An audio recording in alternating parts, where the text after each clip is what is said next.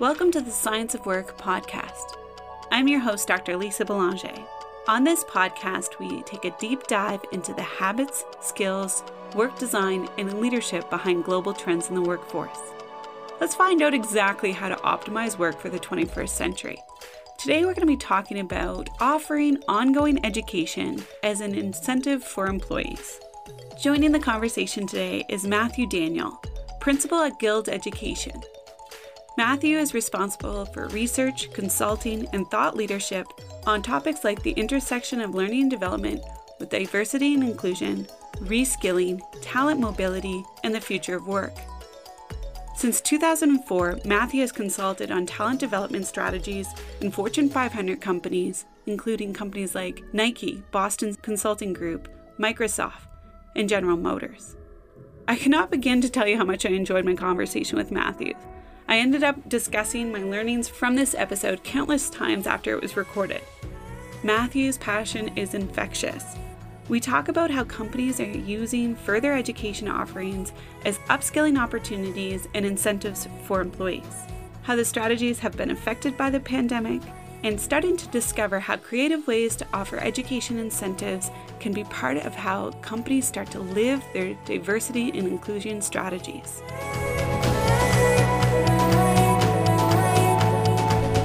The Science of Work is brought to you by the Quantic School of Business and Technology. Quantic's highly selective MBA and Executive MBA are designed with interactive micro-lessons and individualized feedback every 8 seconds. Experience the future of education. Go to quantic.edu/scienceofwork for more. When I was starting my company in Conscious Works, one piece of advice that stuck with me was, hire for passion, curiosity, and work ethic. Everything else can be trained. There's a high value in continuing education. It's not a new concept, especially when it comes to things like IT, but even still, in a recent report assessing the IT skills gap in the UK, it found that 50% of large companies and 44% of small companies identified a digital skill gap. Continuing training and career growth opportunities are a great way to show employees that companies are willing to invest in them and ensures that they are continuously engaged and motivated in their jobs. Lack of growth opportunities is one of the key reasons for employee turnover, and 87% of millennials say professional development is important to their job. One really interesting finding from the Workplace Learning Report cited from PwC's 2019 CEO survey said that 79% of CEOs worldwide are concerned with the lack of essential skills in the workplace and that is threatening the future growth of their organization. In a Gallup report, the organizations that have made a strategic investment in employee development report an 11% greater profitability and twice as likely to retain their employees. To make matters more interesting, up to 85% of the jobs that will exist in 2030 haven't even been invented yet. So what does the future hold, and how can we be strategic and creative with our continuing education strategies? Let's hear from Matthew. As we think through how education and further education can be looked at as a benefit, as an incentive of a company, what have you seen in this realm that you find particularly interesting? I think what's interesting about it is the concept of furthering education is not a new concept. There are many companies who've offered it as a benefit for well over a decade now. What is intriguing to me in the context of where we sit today is how many companies are now seeing it as an upskilling opportunity and even a talent acquisition or recruiting strategy, not just a benefit that we keep so that people will stay a little bit longer. It's actually a more strategic use today than it was a decade ago. And I think the work that I get to be a part of every day has helped move that conversation along. So it's been really exciting. I think the other thing that I'll mention that to me is really exciting is in the context of the disorder and chaos that we see on the other side of a pandemic, we're actually seeing the uncertainty is driving student engagement in a way that we haven't seen before in education upskilling. So I think the current context, while there are tremendous downsides and the impacts to the lives of so many people, there is also an acceleration of opportunity for people that they're really embracing, and companies are thinking about education as a different lever in helping engage and retain their employees. And that's exciting to me. We certainly saw a shift too. So over the last year and a half, we saw almost, and I'm oversimplifying, but like a mass firing, a mass amount of people losing their jobs. And now you're seeing this shift now to where talent is becoming more scarce. They're requiring certain flexibilities and a little bit more, it's on their end of the bargaining side of things. So have you seen that up and down, or how has that impacted education as reskilling? What has been really interesting is until recently, Guild and to some extent education benefits more broadly were really untested in a down economy. Okay. And what we actually saw is that employers continue to invest heavily to keep employees as sticky and engaged as possible in the downturn. They didn't want to lose the folks that they had. And so due to the stickiness of our programs and the impact that had happened, employers mostly doubled down. We actually haven't lost one organization, one employer partner through the whole process. And then you have on the flip side, the contrast of organizations like Walmart, who just announced a 5-year, $1 billion commitment, or Target just recently announced their 4-year, $200 million commitment. So I think you're seeing an acceleration of engagement rather than actually folks falling away. With Walmart, I'm seeing a couple other ones, McDonald's, I believe, as well, paying now for tuition for degree programs. We're looking at that as an incentive to try to acquire talent and skill. This is what's really changed dramatically. And again, this is where I have deep passion about this topic. The concept of tuition reimbursement, not new, been around for a long time, but tuition reimbursement as a whole was this concept of you pay out of pocket, go to college, we'll pay you back. And if you're a white middle-class worker, that works really well. What is different today about what you're seeing at Walmart and Target, what you're even seeing at McDonald's and other organizations, is that the employers are focusing on debt-free education and having partners in place that are better tailored. It's not just about what's your state system. This number in the states, that 5250 is that tax number. And so not just reimbursing the 5250, but actually saying, okay, wait, this accelerates outcomes, not just for our salaried employees that are sitting in white collar jobs, but how do we actually look at our frontline employees? Like, how do we create opportunities for them and help create stickiness for us whenever employees are leaving so quickly in many organizations? All of a sudden, education benefits is not just this thing for folks to go get a master's degree or an MBA. It's now something that folks at Walmart are going to get a bachelor's degree, and it's changing lives. And it's pretty spectacular to watch. I think that's absolutely incredible. And to your point, it's putting opportunities. Now, I know that this is part of, but I see it from a retention perspective from the company. But for the individuals, this becomes opportunity. And what does that mean, right? To your point about actually changing lives and creating different futures for people, which is pretty incredible. The organization I work with, we are a B Corp. What that means for us is the way the organization is set up, literally, we have to work for the public benefit, for the good of all. And so that means we actually have in the bylaws, and we're accountable to our stakeholders in all the parts of the way that we work. And for us, the students, at the end of the day, that's the driver, whether or not we're successful, is do students get access to opportunity? Here's a couple data points, because you love data.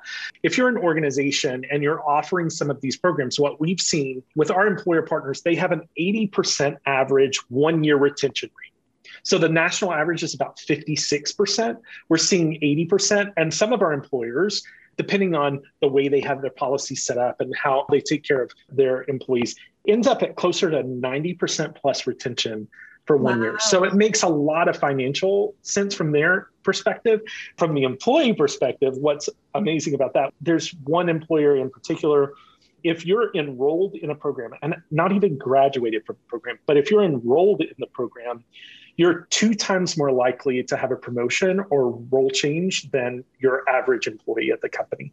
We do things like look at the economic impact for individual employees. What's the percentage of their increase of their salary? What's the likelihood of a promotion, and we start to marry up that data at the same time and the benefit to the student at the same time that we're looking at the benefit to the organization, where there's such a high ROI as a result of retention and a couple of other data points. From the most simple perspective as a company, you could spend the money on recruiting strategies. Why not actually spend it on the employees you have and see, to your point about the benefit that that can create, which is incredible. So is there any example that you can give me, name the company or not, that is doing this really well? I'm going to tell you the one that has been most exciting in our partnership. I think Walmart has been the one that's gone the furthest. So we've seen firsthand how companies can actually build a really robust and diverse talent pipeline through really smart education benefits. And so since launching in 2018, more than 52,000 Walmart and Sam's Club associates have taken advantage of their program. Walmart calls it Live Better You. Participants in Live Better You are 2 times more likely to get promoted. They retain at a significantly higher rate. And then that program is also creating opportunity for a different demographic than what you would think of for traditional tuition reimbursement. So for this one, what we found is the majority of program participants are women. 47% of participants are people of color. And so we're seeing a real impact in not just the economic outcomes for those folks, but the people who opt in look different and come from different backgrounds as well. I spend a lot of time in research on what makes these programs more impactful or less. And there are certain levers in the policies themselves that make an impact. So the difference between reimbursement and debt-free has a tremendous impact. Right. Walmart itself just did the announcement. They had called their program $1 a day previously. And essentially what they said to students is, hey, you put in $1 a day and we'll cover the rest. And the reason they moved to completely debt-free programs, because for many of us in a white collar middle class world, we think of $365 a year to get a bachelor's degree, like best deal ever. But ultimately what Walmart said is, you know what, we're putting pressure on folks who don't have $1 a day to give to this right now. Let's find a way to eliminate that policy altogether and make it debt-free. And as they continue to be more thoughtful with policies, working with us, and we see this with different employers as they get smarter and smarter about what programs come in the catalog. And so here's a really simple example, and it's going to sound like, of course, that's what you would do. But as employers are more thoughtful about what programs go in, as in, do the programs that we offer to our students to pay for, are those programs aligned with our corporate strategy? As in, if you graduate from this program, are you more likely to see an opportunity inside the same company? And it turns out that that actually accelerates outcomes and engagement from the students themselves, from the employees themselves, to be a part of the program. So Walmart has been an amazing partner for us to really thoughtfully consider really specific nuances and policies and ultimately create better outcomes as a result. Yeah. And if you have the data, you can make those choices, right? Like you're able to collect that and then see the implication of that. There's so much psychology that goes into $1 a day versus completely debt-free and what that dollar does in regards to buy-in. So I assume that's why they initially did it, is like, oh, we need them to put some skin in the game. Well, they already are. They're continuing to work for the company. Right. They're continuing to do the work. So like just being able to seemingly small, but really impactful change. I think that's so important. And obviously, I'm a big fan of data, so I will get behind that.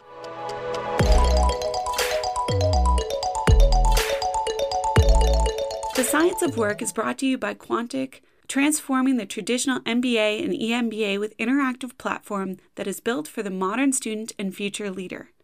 With a focus on innovation and strategy and a mobile-first, network-driven approach, Quantic allows you to learn on your schedule and alongside leaders from the world's top companies. Visit quantic.edu/scienceofwork to learn more about the modern MBA. Looking to further your education? Check out Conscious Works. It has resources available, including this podcast, our blog, learning platforms like Conscious Academy, or for live workshops and further education. Visit our website at consciousworks.com. From a diversity and inclusion perspective, you talked about being able to get to companies so that the debt-free really creates a different portfolio of people entering into the program. Is there anything else that you're seeing from that lens in this idea of creating these incentives through education? Yeah, I think it's really important. Like, let's call it what it is. Let's go to the very basics here. In America, the wealth ratio for Black families and for white families is fundamentally different. What we saw is that if you are concerned that leaving the job or having to quit the job is going to result in you accumulating debt, you're less likely to enroll in the first place. The way I talk about this with companies is you have a budget, and that budget is set aside for education benefits. Do you market the program in a representative way? Do you include historically Black colleges and universities or Hispanic serving institutions, HSIs? That accelerates both interest and outcomes for underrepresented students. Do you use, we call this our learning marketplace, these academic partners who come alongside us and work with us to make sure that there are programs for students that are relevant? How representative are your support services? If you look inside the academic world, the representation has an impact on the quality of services and opportunities provided to students on that side of the equation as well. Guild student demographics are 56% female, 54% non-white, and 74% with no prior degree. And so if you think about those demographics, you need partners who understand how to service that audience differently than 18 to 22-year-olds. We have found that through being more thoughtful about our learning marketplace and the partners that are there and the programs that they offer and the wraparound services that they provide, one of the accelerants in our student success has been our coaching. So for all of these students who are going through programs at Guild, there's a coach that comes alongside them that helps them figure out which college is right for them, what program is right for them to get through the complicated enrollment process, and then actually to coach them to success semester after semester so that they stay in. And the impact, especially for those who come from a background, my parents didn't graduate from college, Lisa. Both of them went to school while they were already parents, and they dropped out or stopped out, as the case may be. And ultimately, life was too complicated for them to be able to go. I was the first person on either side of my family to complete college. And my parents had told me, you're going to be successful. You're going to do this. It's going to be great. Many of our students don't have that cheerleader around them who's saying, it can happen. It can work. You can do it. Let's figure it out. For students who come from a background where they didn't have a model of parents going to college, or they didn't get to see an aunt or an uncle finish school, the coaches that we bring alongside them to keep saying yes. What does time management look like? What are you going to do with childcare this week? Can we offer some suggestions about how you think about that? Simple coming alongside and journeying with them makes a tremendous impact and success for all populations, especially those audiences that we're trying to serve in the front line. That's incredible for so many reasons. And just from that coaching perspective, like when you're in a period of stress, exam time, like whatever that might be, it's so hard to see solutions that could be at the end of your nose. And then you start talking to somebody that's able to present those back to you where you're like, oh yeah, that does make sense. But do you need to do to get there? I need to do this, this, and this. Okay, go. It's such a meaningful, impactful conversation that can go so far into your point, especially if you don't have somebody who can serve that same way within your like immediate network. That's incredible.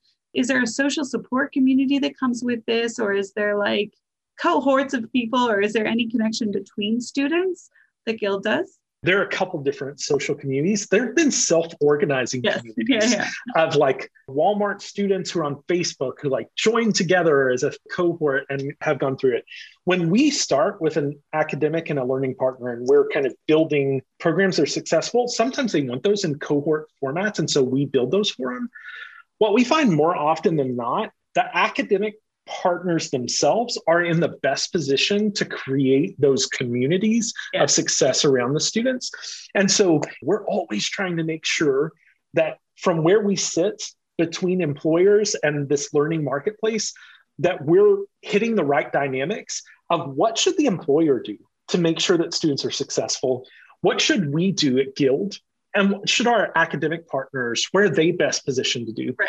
And what we've found is that in a lot of those scenarios, especially when it comes to the social component, those learning marketplace partners are in best position to support those. So that's not a place that we tend to go. We've toyed with some different ideas. One of our partners, Southern New Hampshire University, has actually been running a number of pilots on first generation social cohorts, and this has especially come through the pandemic, where they are finding ways to provide support for students. And they're seeing some of those are more successful and less so. And I think this is a place that needs a lot more research from the academic world about what actually makes more success for students. Who are the leaders who need to be engaged? What are the ways that we engage them? How do we sustain that both in school and post school to make sure they're successful and actually land in jobs that are the most impactful for them? Thank you for listening to today's episode of the Science of Work podcast. A special thank you for the conversation with Matthew. And for further readings on this topic, please check out our website at consciousworks.com. Matthew's provided further resources, particularly as it relates to how furthering continuing education strategies and being creative with it can influence diversity and inclusion in your workforce. Until next time, remember to consciously design your day, or somebody else will.